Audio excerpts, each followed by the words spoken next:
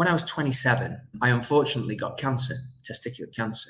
I was kind of like, there's more to life than this. If you told your boss you were quitting tomorrow and said you were going to set up on your own, and you turned around to him and said, if it doesn't work out in 3 months, would you give me my job back? A lot of them have been working at the same place for 10 years. So they go, well, yeah, actually, I do think he'd give me my job back. I say, well, what's your risk then? I was like that for a while. I kind of always knew that I wanted out. I didn't see the opportunity because I was kind of like, well, what would I do? Do you know what I mean? And you know, humans, majority are defined by their external situations, whether it be their friends, their job, you know, their house. They're reinforced daily about who they are based on a lot of external things. It just is what it is. And these no-bat type people, and it's good and it's bad, you're not defined by anything but what's in your brain, basically. You're changing the places, the people you're hanging out with, the atmospheres. You know, obviously you can find yourself this way, you know, what you like, what you really like, not what society told you or how you grew up or cultural programming, etc. But it's a lifestyle that I don't think we're evolved or, you know, whatever you believe in to necessarily handle. And there's issues that arise from it. And you become really selfish. And that is the scary part too, because when you're living on the road, you're not really tied down to, you know, anything around you or whatnot. Like, look, no one tells me what to do. I do what I want, when I want, where I want, how I want, with who I want, right?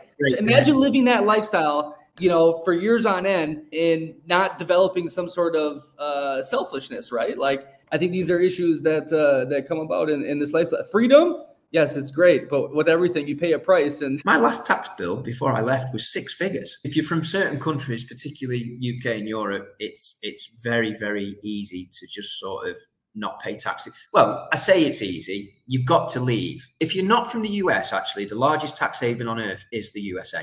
Go to the third world and see what government really is. When it's in your face, it's completely criminal, completely corrupt. I mean, I'm a big... the government is just mafia with flags type of person, like but method acting, innit? Getting in the zone. You'll be banging your chest soon. Yeah.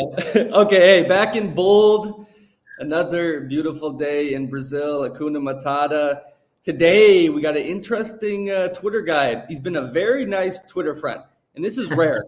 Like, I've been on this app probably back since March, and when I first got on there, I was, you know, happy go, treating it like normal social media, and then I got wrapped up into this arguing and these people on here, and I'm trying to refocus on Twitter and stay away from like that toxicity, because man, it comes. And I've tried to explain this, but like in my normal life, nobody talks shit to me, okay, in person, you know, and for everyone, no one just comes up to you and starts, you know, arguing or saying dumb shit. Like, it's very, and let me rephrase it too. Like, I've met a lot of good people on the Twitter. Yeah. It's great for networking, but you just have to be cognizant of your attitude on there. So do you want me to call you Dottie or your first name?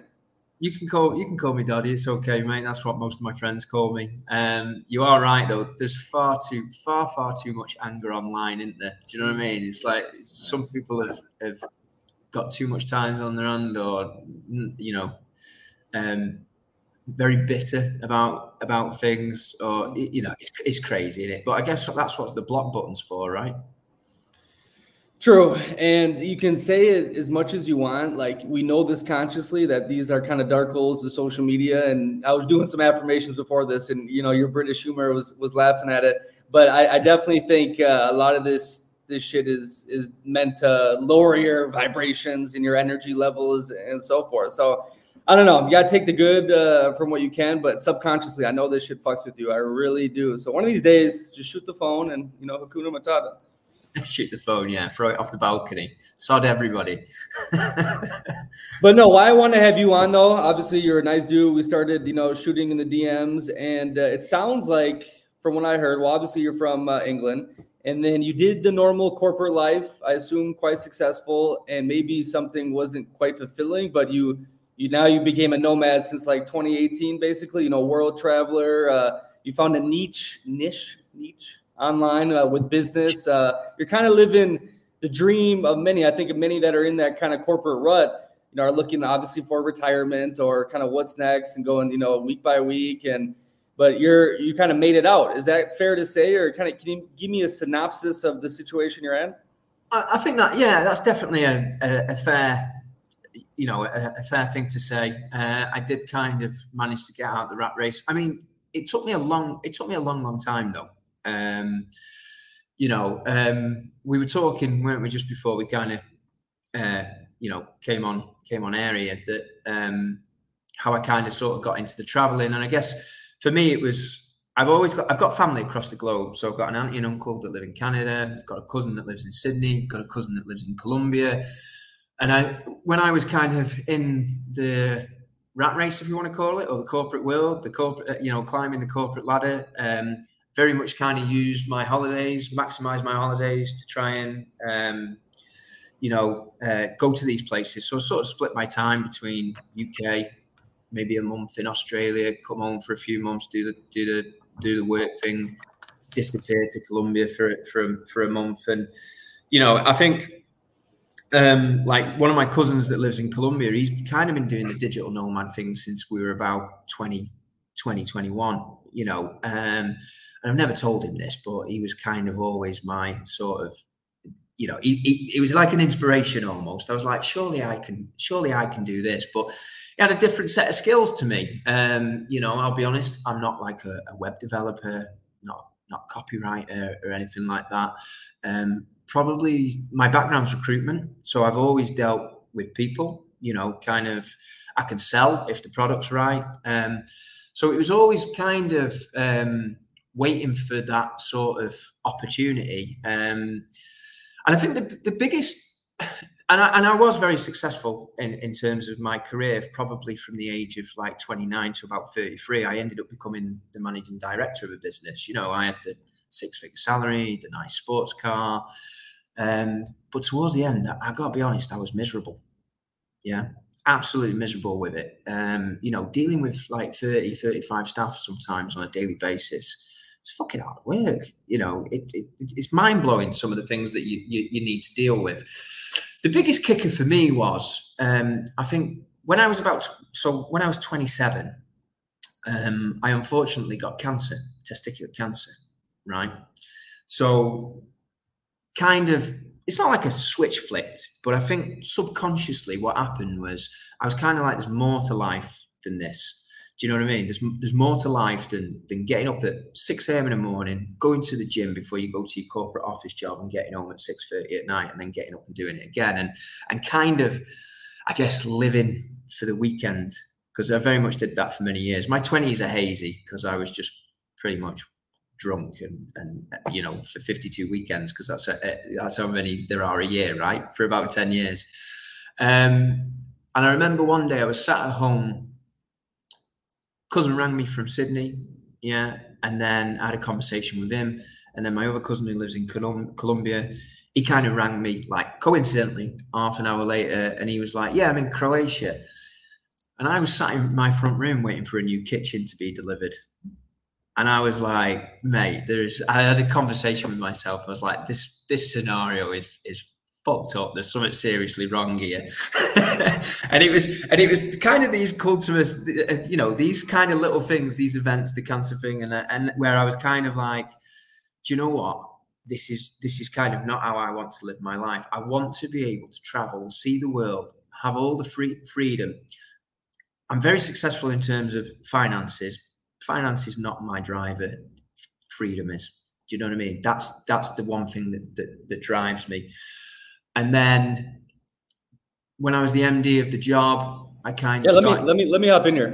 So you have that big scare, kind of, and that kind of woke you up with the testicular cancer. I can't speak today. Jesus. And but you kept going down the same path. So obviously, it motivated you to be the head managing guy and making good money from 27 to 33, right? What it did, first and foremost, what it did is it kind of stopped me messing around. I was kind of traveling a little bit at that time. I'm a big football fan, as you would say, soccer for the US audience.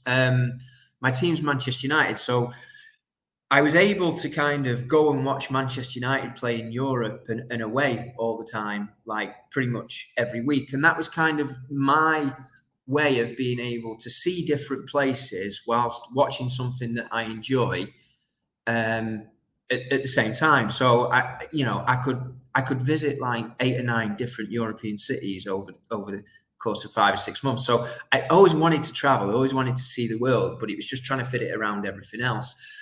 So subconsciously, the cancer scare was like, and my lifestyle, but doing that, my lifestyle wasn't healthy. I was probably like 30 pounds heavier than I am now, you know, drinking every weekend. It wasn't any surprise that, you know, the cancer scare happened to me at the time. So it gave me a subconscious kick to sort of clean up my life, get fit. And then I was like, well, actually, I should start not messing around and be successful at what I'm doing. Because we all want to earn more money. The more money you got gives you freedom. Anybody who doesn't tell you that's kind of lying, really, you know.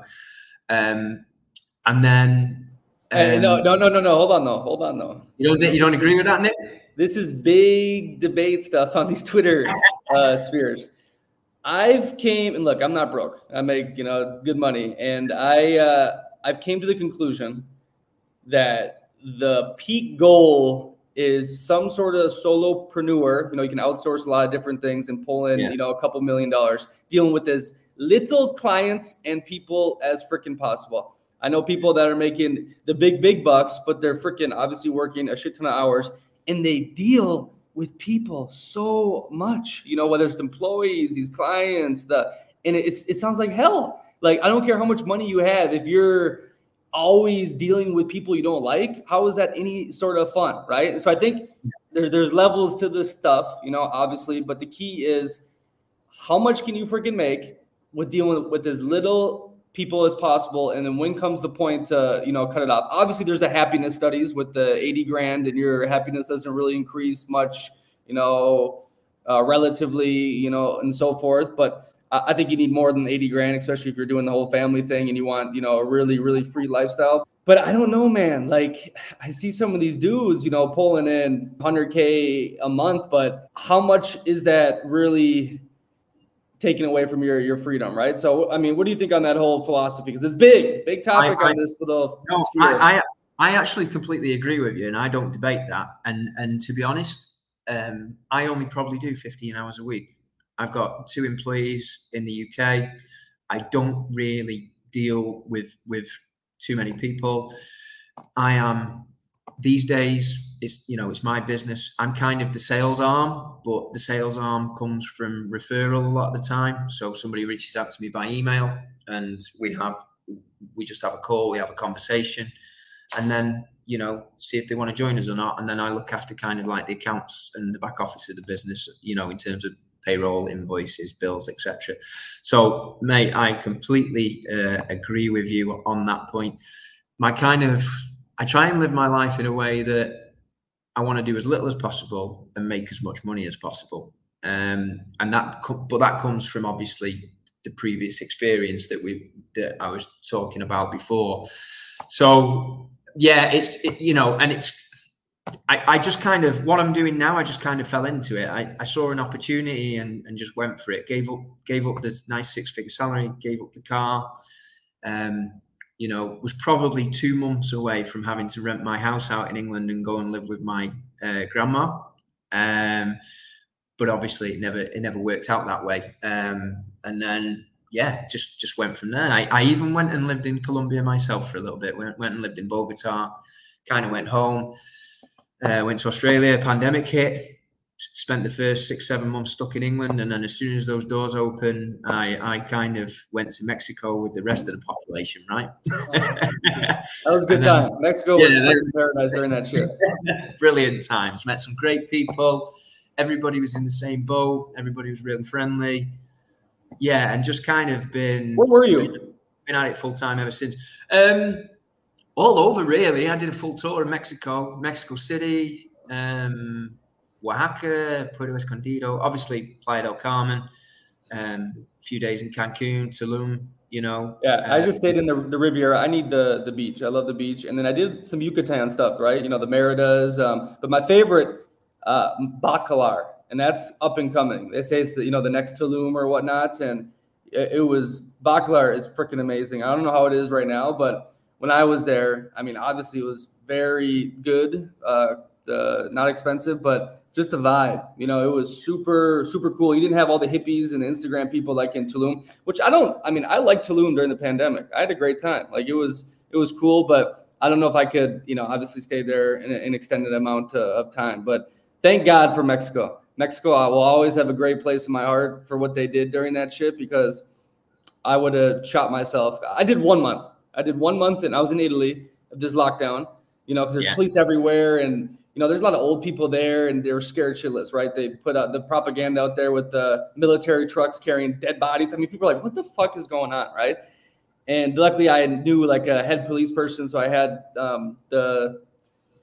these papers basically where I could go walk around the city, kind of do that, action and whatnot. But after a month I said, fuck this, and I've told this story many different times, sneaking around Italy, with all the enforcement, and there were so many loopholes in the rules that if you wanted to travel, you really could, right? It was stupid. It was ridiculous. And so that was beautiful, of course. And then Italy opened up for the summer, and then they started shut down again, around the fall. And that's when I went to Mexico. But hey, I totally forgot. I want to bring this back to this point about the money shit. I've tweeted this book a couple of different times. It's How to Get Rich by Felix Dennis. He was a English dude. Created a publishing business, one of those big magazines he owned. Just a eccentric, type of English cat. And in his book, where he's laying out like how to exactly get rich, the ruthless ways, like not holding back, brilliant advice.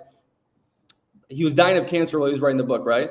And he's like, made all this money, did all these different things, and all I wanted to do really was sit in the Caribbean, write my poetry. That was his true passion, and drink good wine. He said, I could have stopped, when I was 30 and with $10, $20 million and fucking done it. But instead I kept working. And now I got cancer, and now everything like that I really wanted to do, I'm finally doing. I could have done way before, but I'm going to die. Book is amazing. Everyone's got to read that book if you got that just drill mindset that you need. Because here's the people associate the money with the lifestyle. You know what I mean? Like, it's not like I lived the life in Florianopolis. This was in 2021 winter, that I thought I would need like $20 million to live, and I would have to do it in Miami type shit. And I lived it on, I shit you not, about $1,500 to $2,000 a month on the beach, getting sushi every day with beautiful women drinking. I mean, it was fucking crazy. I don't think you can do that anymore in Floripa, but it blew my mind. It literally, I got my mind blown before that traveling as well, but I was like, holy crap, the lifestyle that obviously it's not the most fulfilling lifestyle, but you're a little kid. You're like, I want to be on the beach and, and with the woman and all that kind of stuff, that you thought you need all these millions of dollars to live. And I didn't. And that was a big perception switch to me. Yeah. I mean, life's much better by the ocean for starters. I guess, I think US people have a different perception of things actually compared to people from the UK or Europe in terms of that, especially when it comes to finances, because I mean, I was only in Miami the other week, right? And it's expensive. The US is expensive, full stop. I mean, I lived in New York for a couple of months last year, and I was paying like $10,000 for 6 weeks for short-term rental, but wages in the US are much, much higher, so I think people have this perception that they need to be earning much, much more to kind of live a life outside of that, where you go to the UK and I think the average salary is like 27 grand. Do you know what I mean? It's like when I was, before I climbed that corporate ladder, I think my wages were about 33K a year, and I'd have been 30, but I was above that average, slightly different if you're in London, but yeah, you don't need the money that you think you do to be able to live in different places, but then and that's the point though. That's the point. So I'm not saying, okay, make that little money and then, boom, don't ever try to improve. But like Felix Dennis, I always flip his name. He literally got to live his dream life finally. And he's like, holy shit, I didn't need this before to do it. Right. And I think it's great for people to go do this stuff like early, especially because then it reframes like what you're working for is, because a lot of people, they work their ass up, they make all the money and they get to the finish line. Like, oh my God, this is it. This was the dream. No, of course not. Like it's never, the journey is always the thing. Yeah. And life's too short as well. I mean, prime example, 27, you never know when you're going to get, a health scare or something like that. So, life is basically it's short. You never know when your time might be up. You don't really need as much to get started. The biggest problem for people is taking a chance, right? And I have this conversation with lots of friends back home when they talk to me, kind of thinking about going solo. They think, oh, right, I might set my own business up, and they say, what do you think? And I always say to them, if you told your boss you were quitting tomorrow and said you were going to set up on your own, and you turned around to him and said, if it doesn't work out in 3 months, would you give me my job back? And a lot of them have been working at the same place for 10 years. So they go, well, yeah, actually, I do think he'd give me my job back. I say, well, what's your risk then? You got 3 or 4 months worth of money in the bank. What's the problem? There's absolutely no risk. If you don't, all you're going to do is, if it doesn't work, you go back to doing the same as what you're doing now, which makes you the same as everybody else. So, what are you waiting for? But people have got commitments, people have got kids, people have got, mortgages and things like that. And it's just, some people are just not willing to take risks, and no risk, no reward. You don't need as much as you think you do, but the first part is you've got to take a leap of faith, as you would, and not many people are willing to do that. The worst people are the people that are not willing to do it, but moan about their existence every single day. You're like, shut up. You know what I mean? You just need, if you hate it that much, do something about it. And that's the problem with most people. They don't. They just get stuck in a rut with it. I was like that. It's so many. I was like that for a while. I kind of always knew that I wanted out. I just didn't see the opportunity. I didn't see the opportunity because I was kind of like, well, what would I do? Do you know what I mean? And even if we go back to like 2016, remote jobs weren't as prevalent then. Do you know what I mean? There's so much more you could be doing now. There's all sorts of ways of making money online.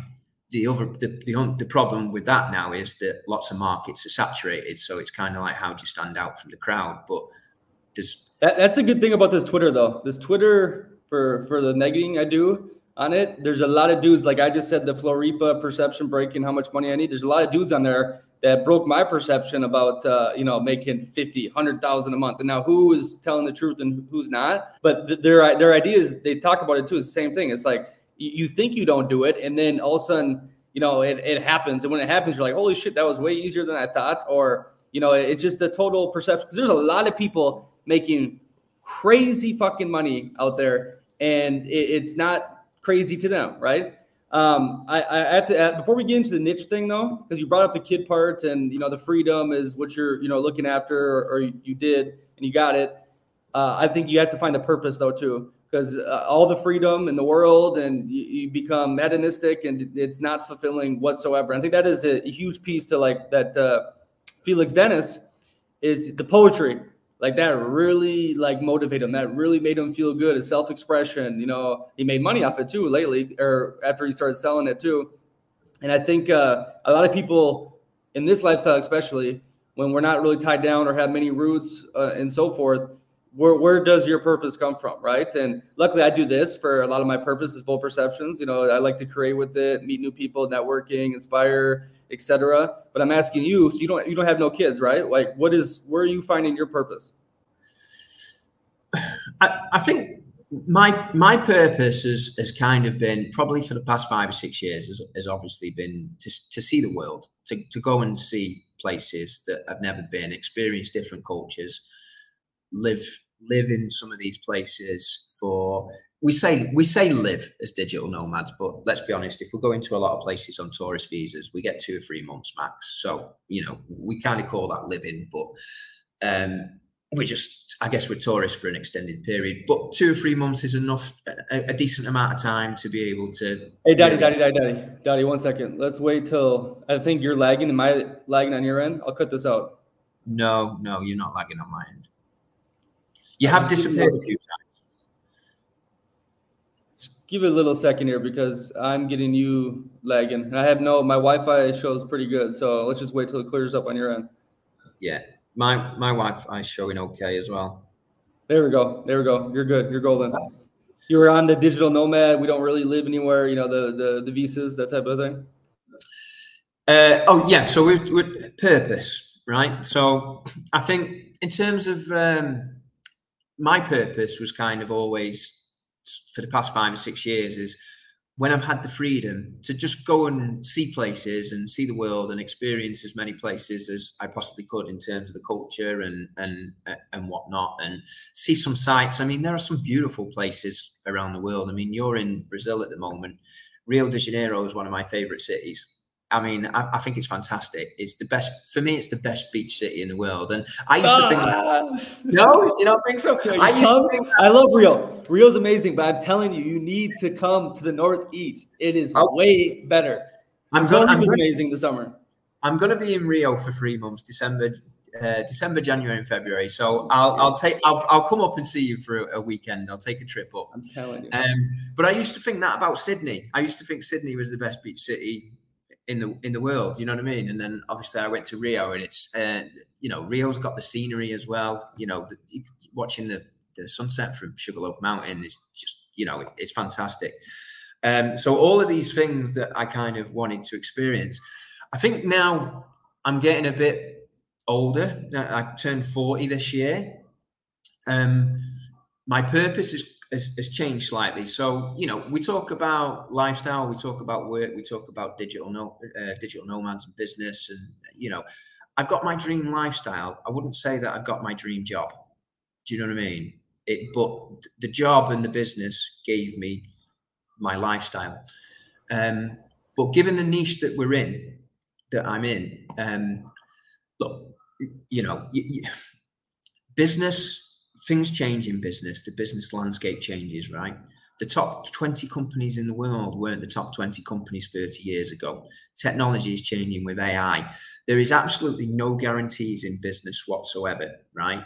And I've been doing what I've been doing in another couple of years for the best part of 10 years. And I'd be absolutely foolish to believe that I could still do it for another 10 years and perhaps something not come along and basically pull the rug or blow my business out of the water, fresh competition. Because, business is a bit like being in the ocean. Everything's trying to eat each other, and there's always a near miss every single day. There's always something, or a rumor. Or one of my biggest things that I've learned is you can't control people. And people will make decisions that sometimes don't benefit you. You might think are stupid, but they're going to do it anyway. So my plan purpose over the next 2 to 3 years is basically to be able to squirrel as much money away as possible. And then once I've hit my target that generates me passive income, then I will sell the business and exit. And then I will concentrate on some things in the background that bring me an income that I kind of prefer, that I find enjoyable. Obviously, that's the point. That's the point. Like if you can love something and make money from it, or like enjoy doing it, or feel you have purpose, from it, you won. Like that is because. Like I said too, like sitting on the beach and drinking with beautiful women every day is not fulfilling whatsoever. It's great, do whatever, once in a while, but actually being creative, I think especially dudes, we need to build, we need to, make something and be something. And if you can do something that makes you obviously fulfilled but get paid from it, you won. And I think a lot of people obviously, they don't do that early, right? So then they get into the ruts and they're doing something just to pay the bills, like you said. But if you can just focus on that, like right away when you're young, try to. And if you need to get the part or the job and then keep doing this on the side till it makes the money, that's the key. This is cliche stuff, but I'm telling you, like that to me, from what I've learned and from the people I've talked to that have made the money or have done successful things in life, that's the only thing that really matters is finding that. Well, obviously the family and so forth, but business-wise.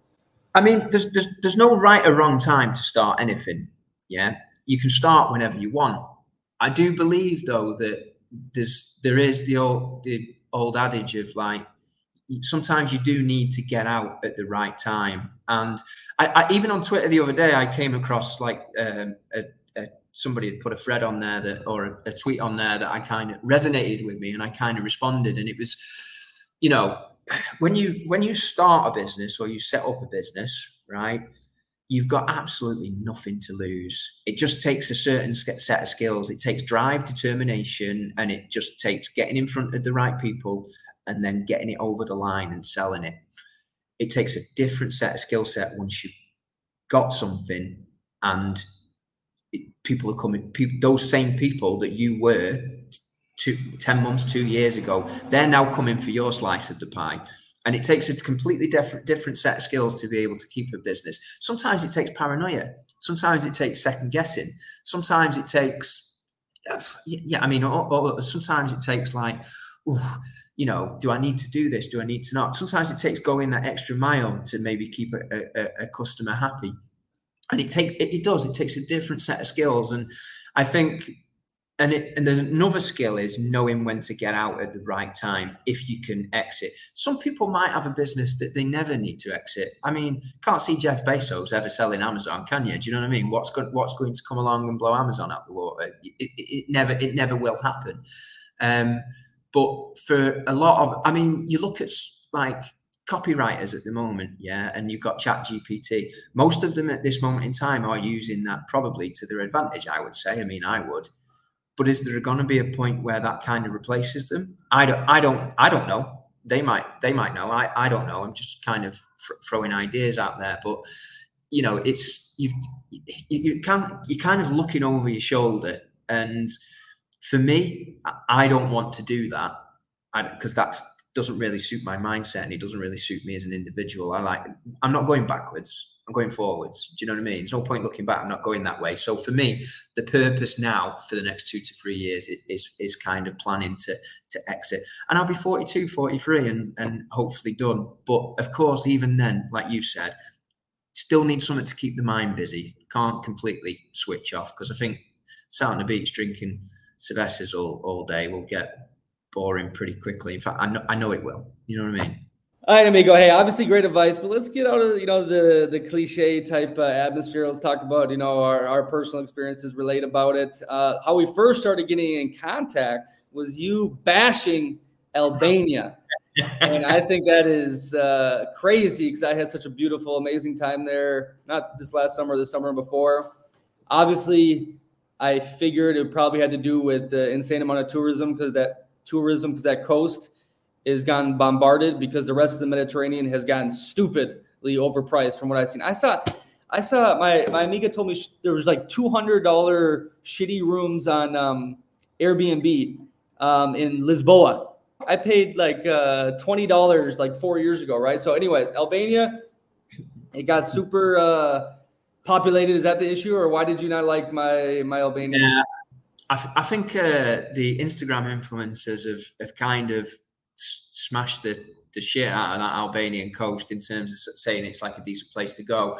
I guess, I mean, one of the reasons that I went is because of Brexit, because the UK leaving the EU, I'm same as people in the US now, like with the 90 days and 180-day period. And I kind of wanted to stay in and around Europe for the summer. So Albania was that was the reason for going, because it's not in the Schengen zone. But it wasn't what I was expecting. That area of Sarande is very obviously kind of modern and touristy. You have to go outside of it if you want any culture. It didn't really feel local to me. But the beaches are rocky. You could see the sewage in the ocean, so didn't really want to swim in it. In certain places, traffic was insane. It was overcrowded, and it was not cheap at all. I think when you say to most people about Albania, they'd go like, "Oh yeah, you're not going to pay much there." It was more expensive than most of Europe. Do you know what I mean?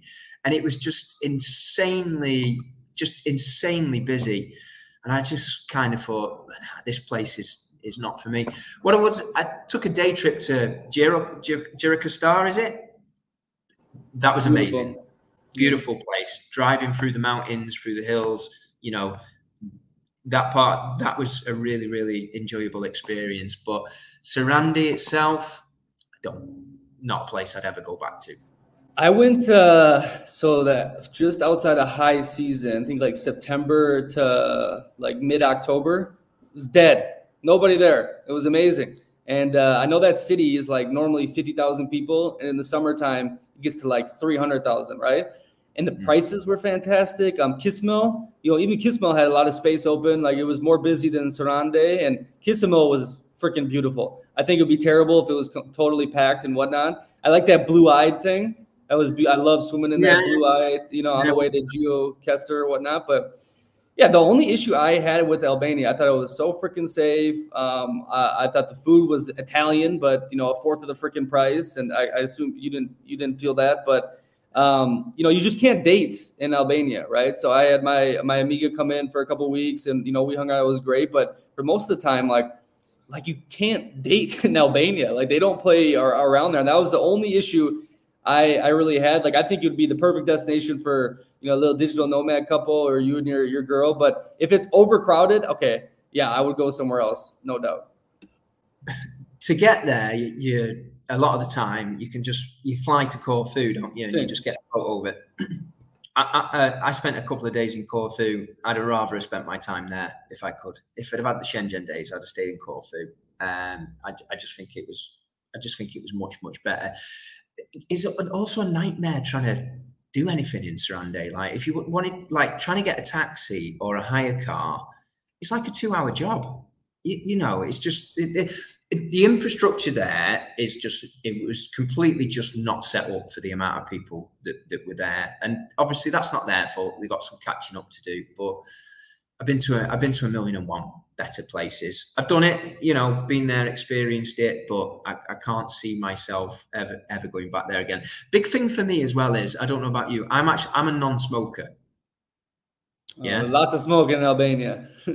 Yeah, and in Western Europe and especially the UK where I'm from, obviously you don't smoke in bars or restaurants. You don't really do it in the US.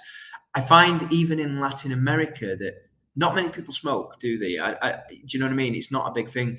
You go to Eastern Europe and it's just like it's one cigarette after another. The Balkans, especially. Yeah, and it's. I mean, I spent a month in Istanbul. Right, a few years back, there was about a group of probably about 13, 14 of us digital nomads that kind of all went to Turkey. I knew some of them, didn't know others, but got to know everybody. Same in Turkey, just like constant smoke. And you're only traveling with so many clothes, right? And you're just constantly washing them because they just stink of like other people's passive smoke. And that's actually a really massive turn off for me. I can't deal with it. Do you know what I mean? Plus points, Gjirokastar, definitely the scenery in and behind Sarande in the mountains, gorgeous. People really friendly. Can't argue with that. Safe. Yeah, never felt unsafe. So it's got some plus points. Yeah, I did a vlog. Tirana is not a bad city. I don't know. I was like in a different headspace, and I did a vlog there because that's where War Dogs. They had a scene in Albania. Obviously, Taken has the Albanian thugs that do the kidnapping, and so there was like a lot of perceptions about Albania and whatnot. And I think a lot of them were blown out the water. I think they send a lot of the bad Albanians are in different countries, right? Like they keep Albania safe, but they do some crazy shit outside of it. Their mafia is really strong. But like I did a Tirana vlog and I was ripping it. Like I was just being reckless, and it's not that bad of a city. I don't know why I was such an asshole. And people went after me on Albanians, like to the point, like they have a lot of pride to the point they're like, you better watch out. You'll wake up with like no liver or something, or take out a kidney. I'm like, what the fuck? I'm like, okay, hey, I was, in a certain mindset. I still think a lot of what I said was, poignant. Like it wasn't like completely made up or anything, right? And but yeah, I don't know. I had a great time in Albania. I stayed with this beautiful family. They had, obviously on the hill they have like 4 different levels, right? And on the top was like a cafe. Then the son and his wife, and then the grandma and grandpa, and then they have like a room downstairs. Those 2 bedrooms, like a whole flat thing that I got to stay in, and they were beautiful. They were really nice to me. Amazing views. The views are amazing, no? Yeah. Well, yeah, I had a great time with the views. So you're out there just pissing off whole nations. Is that what you're doing? I don't try to. I be authentic, and sometimes you're in one of those mind states and you're just ripping it, and because it is very like I don't know, it's pretty decrepit, in some places in Tirana. Yeah. Like it's okay. This is third world. Communism did a number on them. I mean, one last thing on that. It's a good spot for people from the US. You can go to Albania and stay there for 12 months. It's great. It's great. I heard that and I was like, that's crazy. Hold on, though. We have to get the niche thing in there. So how did you find this online niche that you're working for 10 to 15 hours a week on? So, I mean, my background's like recruitment. I've always kind of worked in recruitment one way or another, not necessarily always just putting people in jobs, but working for big organizations. And when I was the managing director of a business, I was the managing director of a job search website in the UK. And we worked with Indeed, Indeed.com, obviously the biggest job site in the world. And it was kind of through working with Indeed, we kind of realized how they worked in terms of driving traffic to different sites, or basically just kind of like media buying and how you can make money from media buying. So it was born out of that, really. And that's kind of what I do now. I own a business and we are outsourced Indeed campaign management. And we manage campaigns on Indeed because not many people know this, but Indeed is actually a cost per click, or what you might say a PPC platform. So it's almost like Google AdWords for jobs. So, there's tons of people out there that own PPC agencies making money from Google AdWords. And, I do the same, but just on jobs. That's it. So basically you took your expertise from what you did beforehand in the 9-to-5 grind, then you found a way to give some value online, right? I mean, that's basically what a lot of these nomads do. Yeah, I just fell into it. Just basically fell into it. The universe. You're more hippie than you think, British man. Probably, yeah. Probably. But yeah, no, that opportunity presented itself and I just grabbed it with both hands, and that was it, And any struggles with, the overseas, running the businesses, the hours, paying people? How have you dealt with any of those issues? It's just, did you learn it along the way? No. Did you have resources beforehand? So like I said before, I've got a few employees in the UK that kind of now take care of most of the day-to-day. We're not just a UK-based business. We look after spend all over. So I mean, we're managing like £3.6 million worth of budget a year, around £300,000. We're actually one of the UK's largest agencies that sort of do this thing.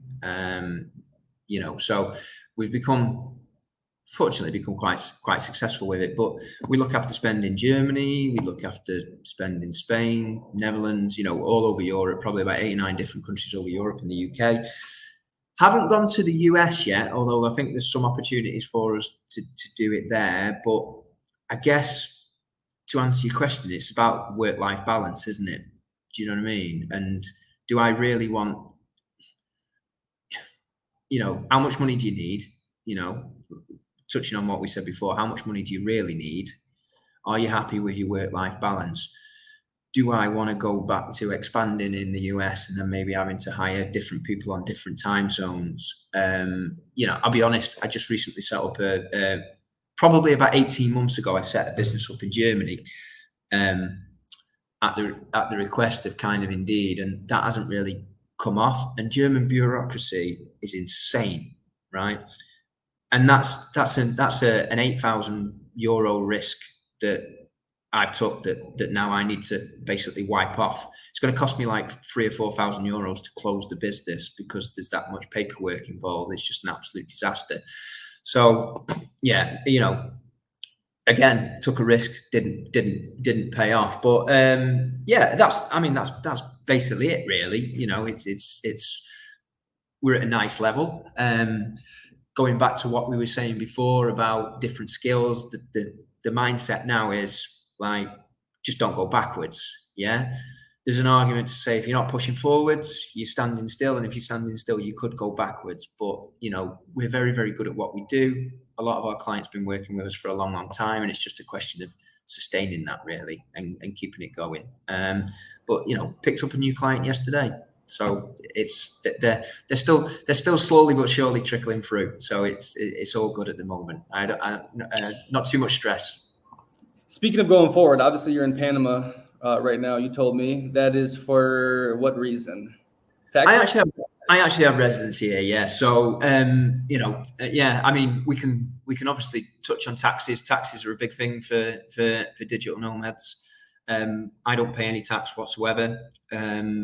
You know, businesses based in the UK. I know as a US citizen, that's not nice for you to hear, because Uncle Sam's always going to come for his slice of the pie.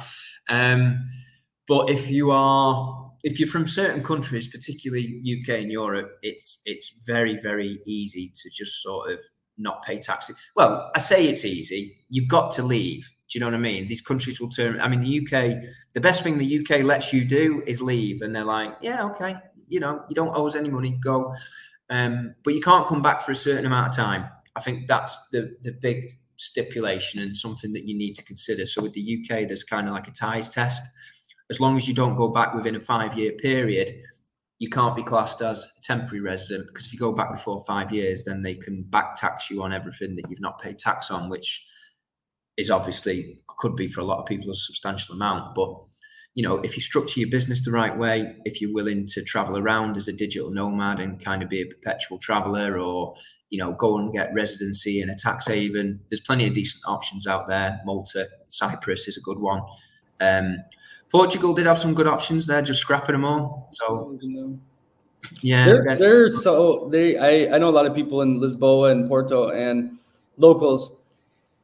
And that government, man, they wanted all that money, you know, from the investors, the people that get the second citizenship, the digital nomads, and they took it and they sold to the people. Oh, but we're gonna, you know, give it to you guys. They didn't do shit. They embezzled all of it, and now they've done this campaign where they blame it all on the nomads and the investors for why Portugal is so bad now, and the cost of living is crazy, and the jobs are terrible. So all the locals totally are bought in. Right? They don't blame their government. No, they're angels, and it's the evil digital nomad, and it's God. They did that.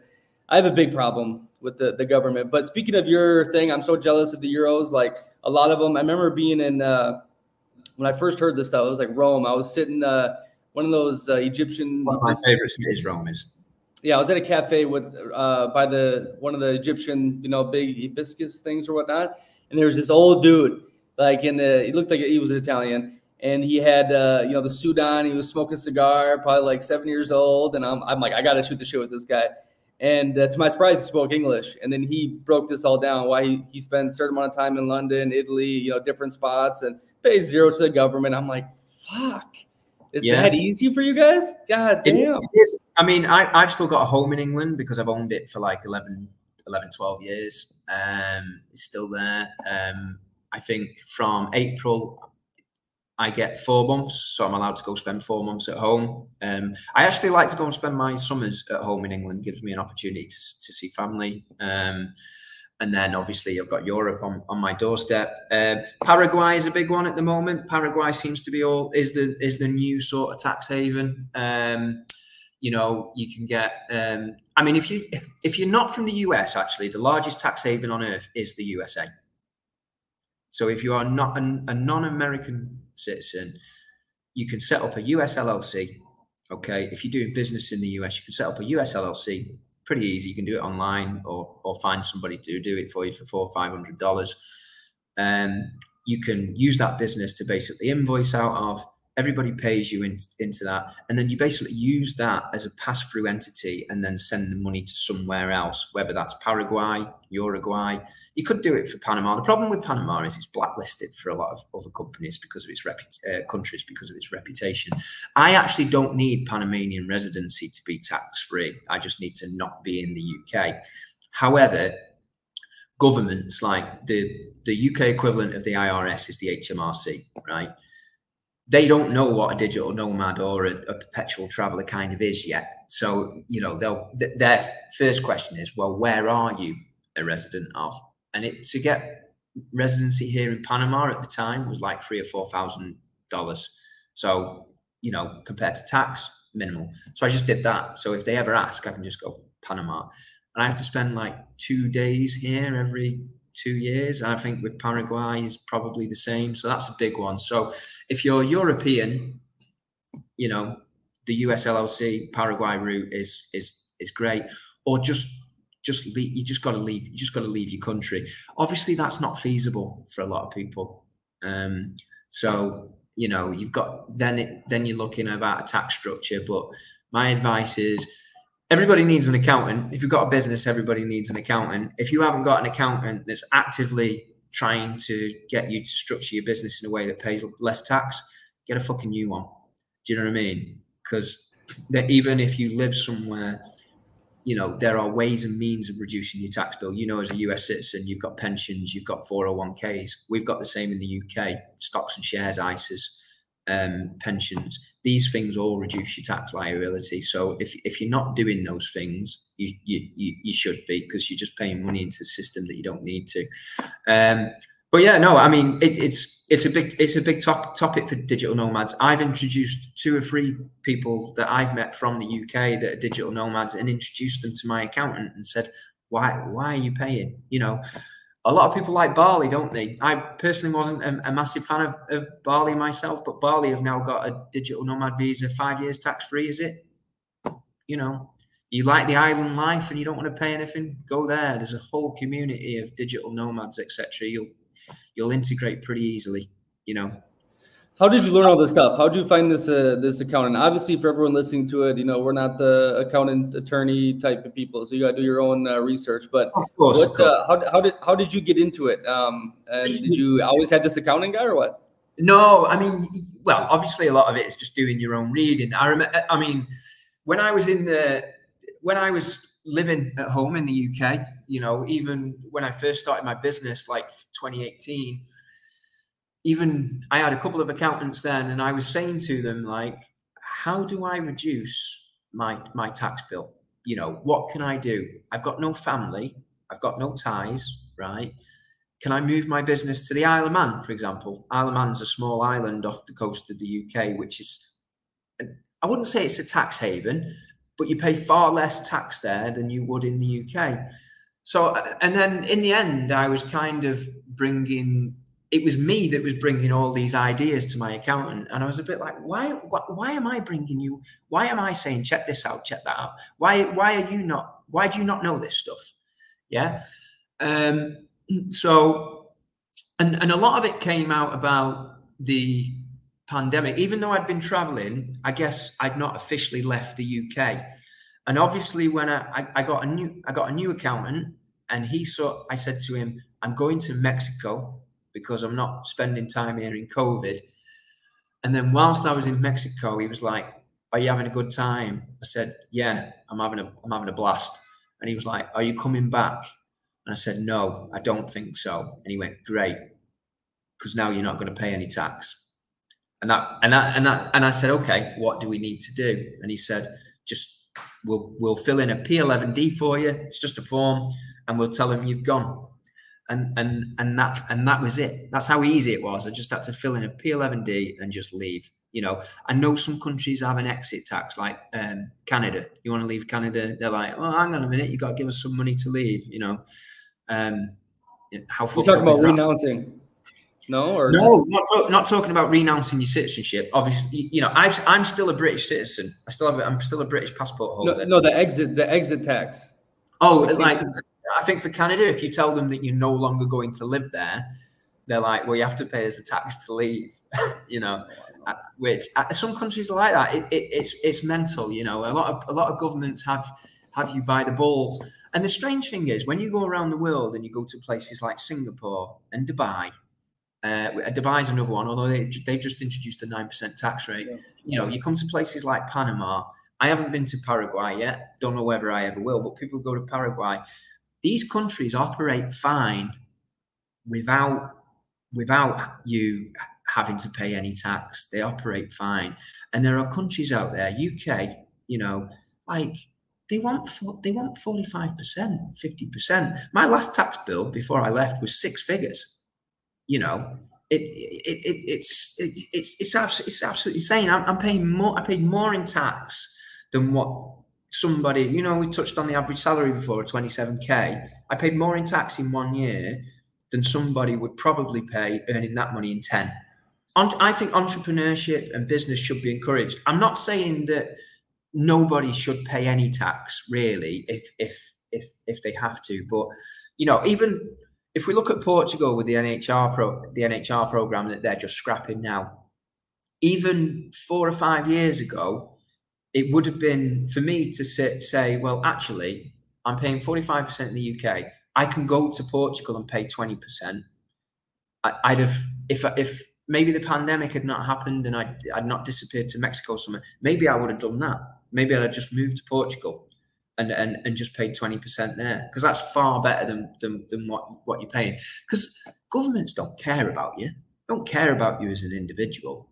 Do you know what I mean? And you know, trust me. Yeah. I don't even want to get started on this government thing because I can't stand government. The only time I've ever seen it work, and the only time I would be happy to pay tax is if I was living in Denmark again, because in Denmark you get shit for your tax money, and they do an amazing job with, if you don't even work, you get paid, the healthcare, the schooling, you know, it's clean, it's safe.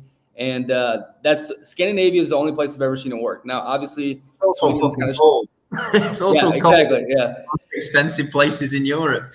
But like I see, like in Brazil, man, it's sick. Like what this government does to their people. I mean, actually, there's a lot of weird tax things here that you can get away with. I know a person here that's been like 5 years, and he has got a lot of buddies. I don't know if this is legal or not. They said if the money doesn't touch a Brazilian bank account, Hakuna Matata. So all their money is in, you know, the USA bank account or somewhere else, and they stay here year round, right? So they have citizenships, they did the real estate thing, you know, so forth. There's so many games, but like obviously as an American citizen, you know, you don't want to fuck with the IRS, right? Because of course they don't care.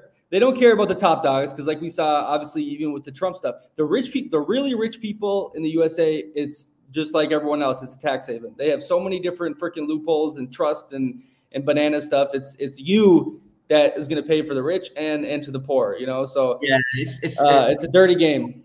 The top 1%, they're all on campaign donations, aren't they? They're all on government and campaign donations, so they get special privileges.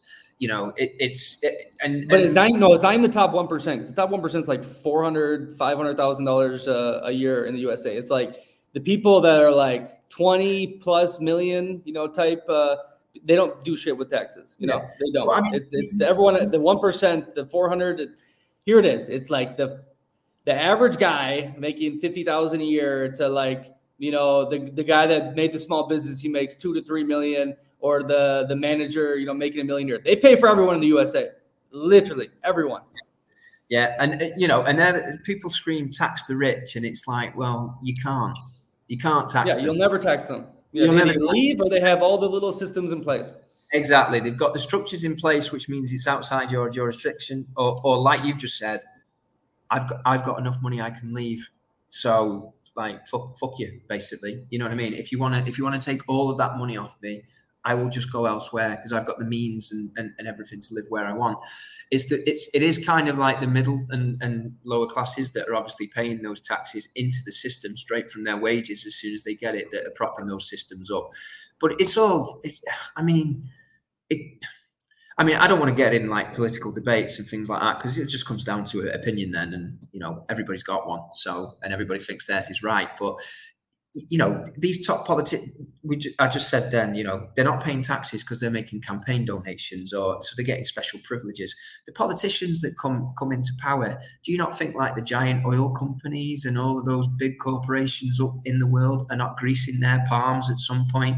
You know, there's certain environmental campaigns, but you know, BP or Shell, all of a sudden, oh yeah, you know, well, don't do that. And then once your tenure's over, you can come and be a spokesperson for us, or we'll give you a job on $1 million a year, because it's nothing, is it? It's peanuts. So it goes on. At Panama, there's just been riots here. Because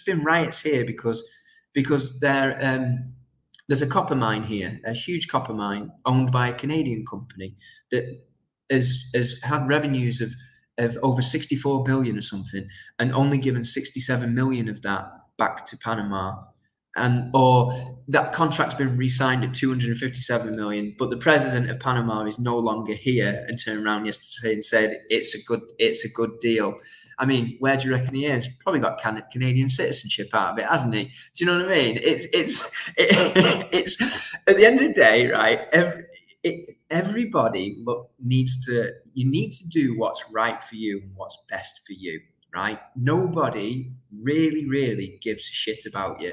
Go to the third world and you will understand this, because the first world is just as corrupt, but it's hidden, right? And now it's starting to be exposed to a lot of people in Western Europe and the USA. We're seeing how, fucked up the system is. But go to the third world and see what government really is. When it's in your face, it's completely criminal, completely corrupt. I mean, I'm a big, the government is just mafia with flags type of person. But again, the only place I've ever seen it possibly work that was good and I'd be happy to pay tax to is in Scandinavia. But I think that was built over 1,000 years. The populations are small. They're very homogeneous. They have the similar morals, the similar ethics. Like, it's very hard for a Dane to not think about the community as a whole and just individualism, right?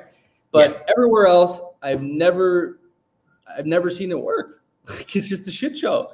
I mean, when I was the managing director of the business before I started my own thing, right, I used to get my payslip every single month, right? And I'd look at it and go, I've worked 2 months. I've worked 2 weeks of this month for nothing. I basically two weeks of my wage has gone into the system. Do you know what I mean? And I don't care how much money you earn, right? To actually see that be taken off you visually, it's not motivating at all. Do you know what I mean? I don't care how much money you earn, to see half of it get taken off you when you've worked hard for it I think it's absurd. Just look after yourself. Especially if you're not using any of their freaking services, their roads, their healthcare, none of that stuff. They're not at the cafe I go to and work in, and I'm about like 10, 12% right now because of the foreign earned income exclusion, that kind of idea. I'm going to get it down way lower soon, but they're not there with me, and I'm not using any of your shit, and they're taking my money, right? And then I see the clown show that happens with the U.S. politics, but I don't know. Well, here's what I am happy about the U.S. government, which I'll pay a little bit because they're the military, which a lot of the tax money goes to, which, funds industry, keeps my dollar strong. Okay. I need that dollar strong in the rest of the world, and it's backed by the U.S. military. So that I can be saving grace for a little bit, but they're clowns. It's a total clown show. Yeah. I mean, my advice to anybody is just look after yourself. If you've got an opportunity to pay no tax and you're comfortable with living that lifestyle, go for it. If there's opportunities to lower your tax bill, do it, because it's dog eat dog out there at the end of the day, and the governments don't really care about you. And you got to look after yourself, and you got to prepare for your own future. And paying 45, 50% in some places is just absurd. They don't really need to take that much off you. Yeah, if most of these governments looked at themselves and actually audited their own practices and actually looked at stuff from a local level and did cost-cutting exercises, then, and looked at their own budgets internally, they could probably reduce taxes massively. But you've got, especially in the UK, you've got a local government that gets a budget and they're like, right, we've got to spend that budget so that we get more next year. And everybody's doing that. We need more next year. We need more next year. Okay, so you're now going to pay more. And it's just absurd. It's an ever rising thing. The biggest scam out there is inheritance tax. We have inheritance tax in the UK, right? Is it 40? Is it, how much is it? It's a shit ton, right? I can't remember exactly what it is. It's over a certain amount, and you pay inheritance tax on it. So your parents or grandparents have already paid tax on this, and then they're going to leave it for the government to take more tax off it. And I find that absolutely fucking mental. That's just pure greed. That's just greediness. Do you know what I mean? But we could talk about taxes all day. Let's get happy. Let's get happy. Okay. And we can sit here getting all the places you've traveled. tell me what has been your favorite culture overall, right? And why? Get into the nitty gritty. Like, do you like the warmth of the Brazilian? Do you like the straightforwardness of the Polish people? Like, get into that. Why? I mean, mentioned it before. Love Rio de Janeiro. Best beach city on the world, surrounded by scenery. Everybody's in a good mood in Brazil. You don't. I think about Brazil. You don't see people people are never in a bad mood. Everybody's always happy. And you look at all walks of life there. You know, even the guy on the street, he's got a smile on his face. I find in Brazil, it's and. I mean, because back home in the UK, everyone just moans about the weather all the time, but nobody's happy. Everybody's got vitamin D deficiency. I like the south of Spain. I think the south of Spain, in terms of culture, lifestyle, and pace, is great. Mexico will always have I'm always going to have a soft spot for Mexico because it was a place that kind of I spent a lot of time in, and it was almost like you had no choice really. I think so. Those two places. I like the Australian culture. Australia is like the only place in the world that you can walk around with nothing on your feet and nobody judges you. Do you know what I mean? With a beer in your hand. I think anywhere where you've got an outdoor lifestyle. Anywhere that's got an outdoor lifestyle, you've got the beach. As I said before, life's better by the ocean. And you've got, I would say the only thing about Brazil that lets it down is probably the everyday food, if you could take Mexican or Spanish cuisine and throw it in Rio, I think you'd maybe paradise. Hey, let me ask you about Brazil. So I've been trying to articulate these thoughts relating to the culture. Obviously, on the outside, it's the warmest people in the world. Like you said, the freaking homeless guy is beleza and Hakuna Matata and smiling, and it doesn't seem like anyone's ever in a bad mood. But if you get to know people, I don't know. I think there is some more sinister, darker things that can happen with. Obviously, gringos get fleeced all the time. They get taken advantage of and so forth. But I think the Brazilian. I related because I was in Poland before this. I was living in Poland, and obviously the Poles are like freaking icebergs on the outside. But once you crack the shell and the inside, it's like the most loving, soft people in the world, right? They name their grocery stores like little cute bug names like Biedronka, the ladybug, and like it's just weird. It's like you have these commie buildings, the shitty weather, these people that look really mean, and then behind closed doors, they're super amazing, nice, kind, right? And I see in Brazil, like you have the outside, the facade is like, holy shit, this is paradise, Hakuna Matata. And, one day you're my best friend. The next day I never talk to you again. I don't care about you type attitude. I don't know. Like Brazil, there's a lot of flakiness, and especially more south you go, I think, which I like the European vibe of Florianopolis. Belo Horizonte, Minas, there's good people, but it was kind of a little flaky. I still have great friends there, Hakuna Matata. But it's pretty genuine in the north, I felt, actually. Like the most real, genuine, like, okay, maybe this facade is not just a facade. Like they really embody this shit. There must be something in the atmosphere or the water. It's crazy. This is the poorest region. This is the most murders up here per capita thing. Like of the top 10 cities, they have like 9. And I don't know. Have you noticed that in Brazil? Have you spent like a lot of time developing relationships, or it's always been sunshines and roses?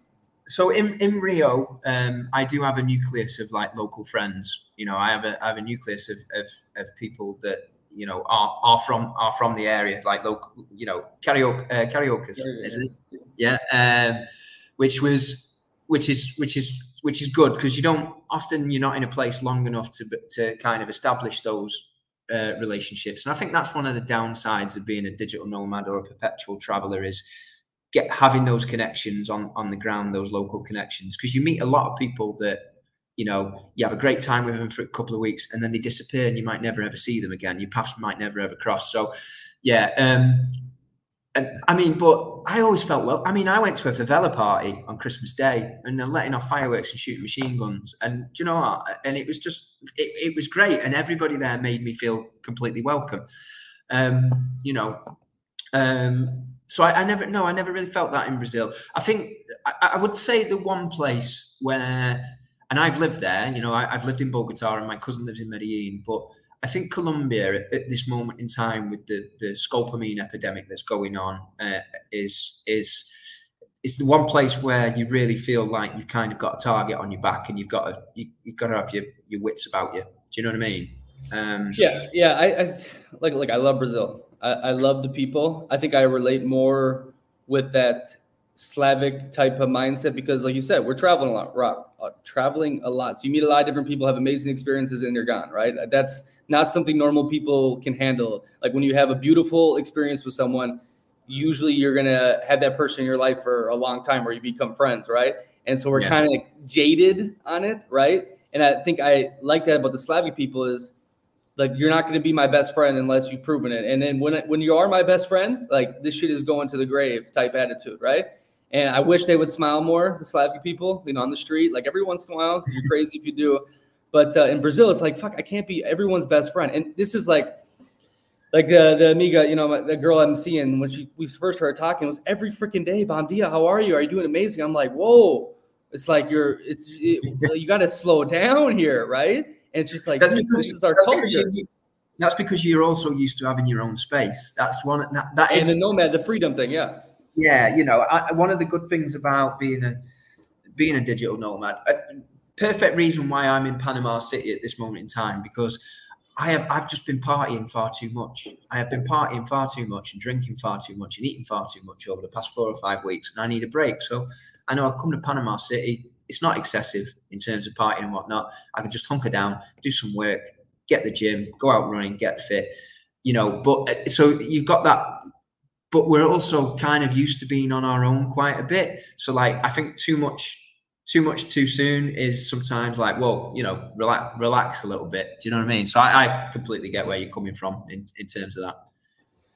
And I always related to like the point you brought up about, you know, meeting these people and then you don't develop the local connections because you're leaving, and it's nice when you do. I've gotten over it because obviously I got pretty sad at multiple points of, you know, living this life that I don't think is normal for a lot of people to, you know, meet so many people, have so many great moments and be gone.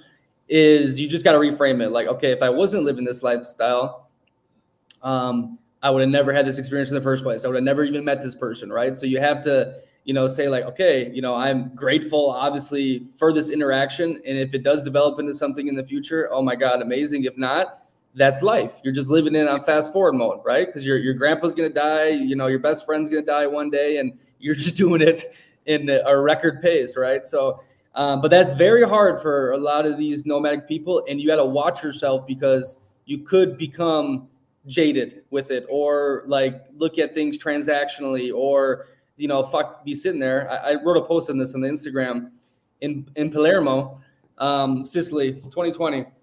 And I met an aspiring actress, Italian actress, on the train back to Palermo from Cefalù. Got on our date, had these 2 Airbnb French girls. We're all staying in one big Airbnb, separate rooms. I invited them. So we go to this bar, and then I hear 2 American voices behind me, accents. I'm like, what the fuck are you doing here? You know, everyone is, you know, out of Italy. This is during the, you know, the pandemic.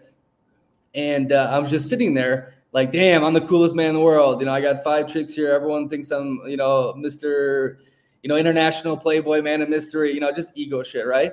And then I'm thinking, I'm like, I'm never going to probably see you again. Like, you know, you two, this and that, this is all temporary. Like, what am I doing? Like these existential type of thoughts. And I literally left. I told him like, hey, I'm sorry. I need to go. Like, I don't want to be here at this moment. So I think a lot of nomads have similar type experiences.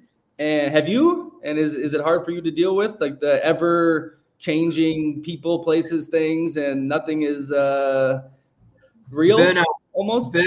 I would say that living this lifestyle, burnout is definitely a thing. Yeah, you can easily get burnt out, and I think I would definitely jaded. I mean, I look at myself as an example. Right, last year I went to 19 different countries. Last year, you know, this year I've probably been to 10 already. And you kind of, when I'm thinking about, right, the purpose now. What's the purpose? And the purpose is retirement. And I'm kind of like, I need to, you kind of have a word where you're saying, Matthew, you need to slow down a little bit, because 19 countries a year or 10 countries a year, it's not really sustainable. Do you know what I mean? And I think the next step for me is kind of spending longer in each individual places and kind of doing maybe the trifecta thing, where you spend your life in 3-4 places a year. You build more local connections, like obviously I did in Rio. The 2 places over the last couple of years where I probably spent the most time, or the 3 places, would be Mexico, New York, and Rio de Janeiro. And when you spend longer in a place, you really notice the difference. You build those local connections, you build those lasting, those friendships that you know are going to last as long as you come back. As long as you come back. So yeah, the jadedness. No, I hear you, because it's something that I'm kind of experiencing now, I would say. So because it's it's not your normal life where you work all week and then maybe you have a little bit of fun on a weekend. If you're not careful. Humans in history, very few have ever done this. We're not built for this, mentally. Like it's not in our DNA to live this way. No, you can have fun every day if you want it, and do you know what I mean? And it's fine. It's finding that work again. I think humans are suckers for routine. I think.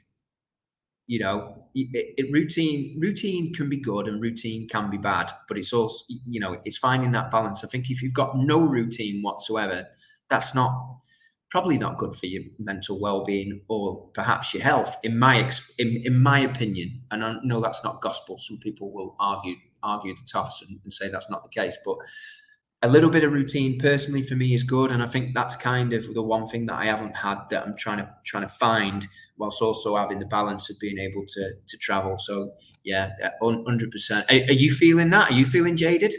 Because I mean, you're a lot younger than me, so your energy levels should be off the chart.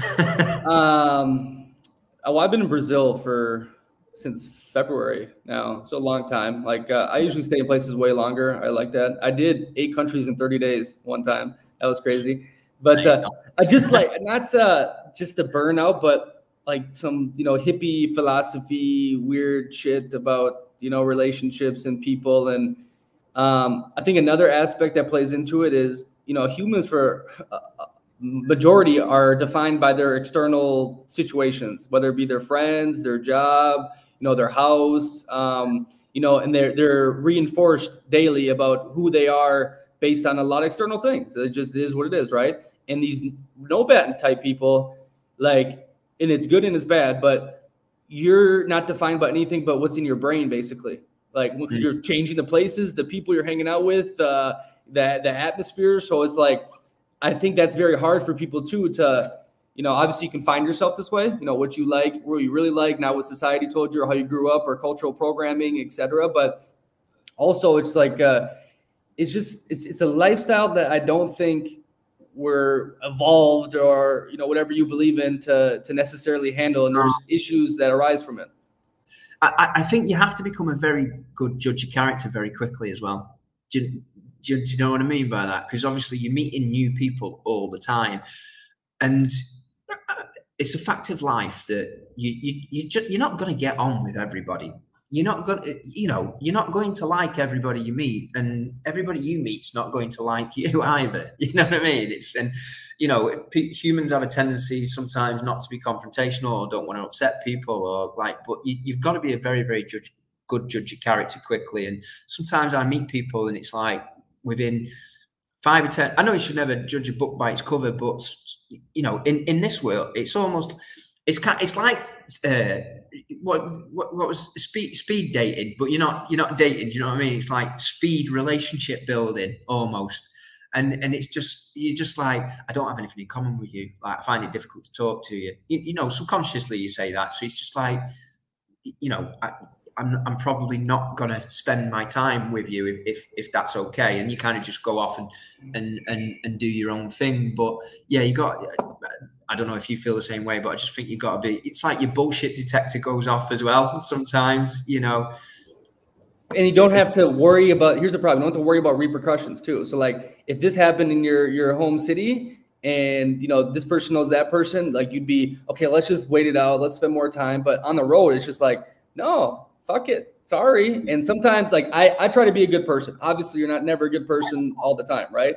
And I think that hurts you too, is like I've gotten up many times and just left, like said bye, like, cause you're not thinking, it's just like, hey, and you become really selfish. And that is the scary part too. It's because when you're living on the road, you're not really tied down to, anything around you or whatnot. And you could become very like, look, no one tells me what to do. I do what I want, when I want, where I want, how I want, with who I want. Right. So imagine living that lifestyle, for years on end and not developing some sort of selfishness. Right. Like, I don't sacrifice much. And I think these are issues that come about in this lifestyle. Freedom. Yes, it's great. But with everything, you pay a price in aspects. Right. So, well, I think you become selfish with your time. Right. And time's the greatest commodity that you'll ever have.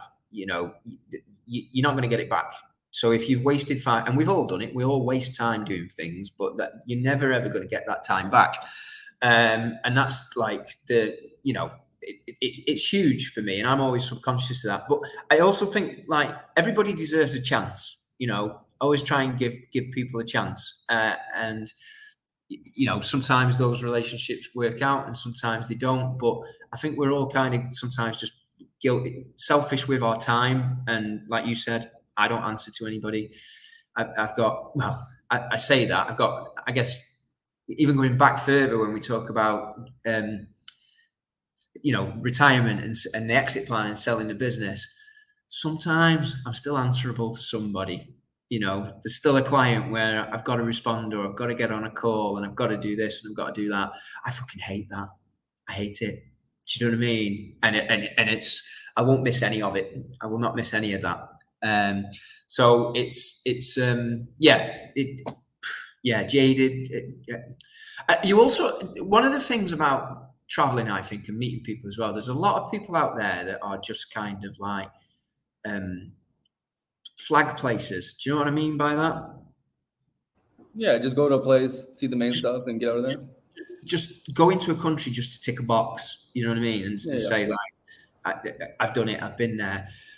That's like crazy to me. I met people who've like just walked over a border so they could stick a flag in it. So digital nomads, we come in all shapes and sizes. You've got your digital nomads, you've got your backpackers. You got a lot of your young backpackers. I spent some time in Thailand earlier this year, and I'd not been since 2011. And it was just, I looked around and I was like, everybody's really young. You know what I mean? I'm starting to get that kind of like old, starting to think like an older person, I guess. Like everybody looks really young and everybody's backpacking. Do you know what I mean? And it was, and I was just kind of like, that's not actually for me anymore. I'm way past that. Do you know what I mean? So you see all sorts. Tiredness is definitely a thing. You meet people from all different walks of life. You hear loads of interesting stories, but there are certain elements of it that kind of, I guess what I'm trying to say is, whilst I love this lifestyle, there are elements of it that you kind of don't like either. Like anything, I wouldn't want to live any other way, and I'm not trying to bring any negative energy. I'm trying to answer questions that I, deal with periodically about living a lifestyle that is very unique to history, right? And so I'm trying to answer it for the future people that live this life and have these questions. But anyways, hey, before we wrap up here, who is legit on Twitter? Who do you like on these Twitter things that you met in person? Like, who can I actually look at and be like, oh, okay, I like this guy. He's legit. Do you know Jeremy or Jers the Way? Yeah. He's always been a nice guy to me. Yeah. Jeremy's. Jeremy. I just tweeted because he always does he reposts a lot of his tweets, doing engagement and whatnot. And the one that always gets people heated is the money per month in Latin America to live like a king or whatever. And he's always like, no, you need like 15 grand to live like a king. And everyone's like, no, it's the greatest engagement bait ever. He's rocking it in Latin America like he's Donald Trump or something, isn't he? Do you know what I mean? you need. His best response is like, I'm sorry, I just don't want to live a normal life. To anyone that says anything different, it's great. He's not an asshole, but it's just hilarious. Yeah, I mean, there are. I mean, there's a few kind of like. I mean, I don't use Twitter in a way where I make money off it. I'm not bothered about building kind of a social profile. I use it kind of for my interests. One of which is traveling.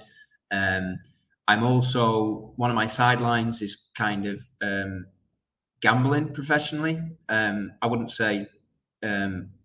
Or sports trading, as we call it in Europe. I wouldn't necessarily say that I do it professionally because I'm not full time with it, but it's a nice side income and I'm profitable with it, and I've been for a few years. There's a big sports trading community on Twitter, so I'm on it there for that. But I think in terms of this lifestyle, there's a few that I haven't met that kind of have been on it for a long, long time that I think are legit. One of them would be Lawrence King, I think. He's a fellow guy. Is he the Paraguay guy? Is he doing the Paraguay thing? Yeah. He lives in Paraguay. Some good stuff from him. He's a fellow Brit, so okay.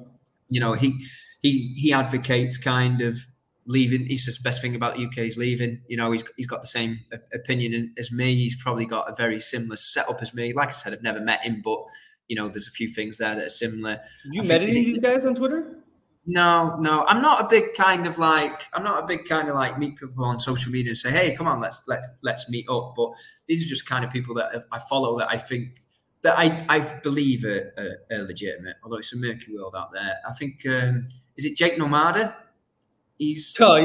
Yeah, the Mexico guy. Yeah. He's Jake's been on it a long, long time. He's a huge advocate of Brazil. I very much agree with his views on Brazil. Oh, he said I think one of his tweets was like, okay, Brazil great, the beaches, but it's too much bunda for a red-blooded male. Like you can't stay focused, you can't live there, and it's true. Like this place is ridiculous, but I think you can manage it, but it is remarkable, the distraction and the sexual energy of the culture, bro. It's such a sexualized type of atmosphere. But then you also have the hardcore religious people. I know people here that literally are in a group that have their women wear like veils and like dressed head to toe, and they're living in freaking paradise with string bikini girls walking around all day. I'm like, how the fuck is this possible? I admire them. I mean, I know, obviously, like Brazil. I mean, they love to kiss, don't they? They just come up to you randomly and just like start kissing you. Yeah. I mean, like you said, the sexual energy is off the scale. Like everybody's just fucking horny there. Do you know what I mean? And it's like, I guess when you go to places like Rio and Florianopolis as well, I think with Brazil, the thing for me that I noticed, especially when it comes to the females, is there's every color. You can have the whitest white to the darkest black. And Brazil is so different in terms of all the other Latin American countries where. You go to Colombia, you can generally tell a girl's Colombian. You go to Mexico, you can generally tell she's Mexican. Whereas, me and you can walk around Rio or Brazil. Me and you can walk around Brazil, and people would not think that we're Brazilian until we open our mouths. If you don't have the typical gringo attire on, or if you're like just a fat, American walking around baseball cap. All day in Brazil, can't you? You wear your flip flops and shorts all day. So no, but like the cargo shorts and I mean, obviously socks with the sandals. That I literally, besides the sports stuff, have not worn socks in probably like 6 months. The loafers or just these $15 handmade leather, not Havanas. I refuse to wear Havanas in Brazil. Sandals, like Jesus sandals. 6 months I haven't worn socks besides like the sport I do. It's crazy. I love it. It's amazing. Perfect weather year round. You got to go to the north. I got to show you, man. You got to. I'm on a mission, especially like it's getting close to. I'm going to purchase a place here, and if I purchase a place here, I'm going to market the fuck out of this place. I think it's perfect for the nomadic people that want to chill. Good Wi-Fi, safe, beautiful woman. And the cost of living is remarkable. Are there flights from Rio? Direct flights from Rio? I believe so, but mostly Sao Paulo. I bet you can fly into Recife, Rio to Recife, and then you take an Uber. It's like 2 hours for like $50-$60. Recife is not bad. Recife is just, they have sharks in the beaches, a lot more dangerous. And Olinda, the colonial city of Recife, is amazing. But I did a ton of vlogs and podcasts on that, so people are interested, definitely check it out. But João Pessoa is paradise. Do you know what? I might actually have a friend that's in Recife and does the diving. So if there's some scuba diving with sharks over there, I might give that a go and then head up to you. Yeah, do it. And you got Pipa, which is like the Bali of Brazil, but better. I've heard a lot of good things about Pipa. Yeah, oh, amazing. Little surf village, is it? Yeah. A lot of gringos, but a lot of hippie types. Good vibes though. Like it was like the main street was like Playa del Carmen, 5th Avenue, but without the street hustlers and all that crazy shit. Just a bunch of people having fun, and then you can still find a lot of relaxing area in Pipa. Yeah. But the only issue I think with going to some of these places is obviously you need to have Wi-Fi. Do you know what I mean? For work. Just get the SIM card. It works everywhere. I can get an eSIM for that. So. Yeah, I'll do it. I still do the physical stuff. I like that because I like change the numbers and shit like that. I can't really change the numbers. I've had the same number for about 10 years. Obviously, it's my business line, so I need to keep the numbers. So eSIMs. My WhatsApp number stays the same. Number stays the same. But no, UK people don't use the WhatsApp for everything, or no? We do use WhatsApp sometimes with some clients, but it's I don't really want to take that risk in case I miss anything important. See. All right, buddy. Hey, hour and a half. I appreciate you. Seem like a great freaking guy. Give me just to finish it off, this lifestyle, the key points to it, the realizations, any clickbaity, something beautiful. Don't be too cliche. I mean, yeah, you're putting me on the spot there a bit, Nick, aren't you? Do you know what I mean? I just think that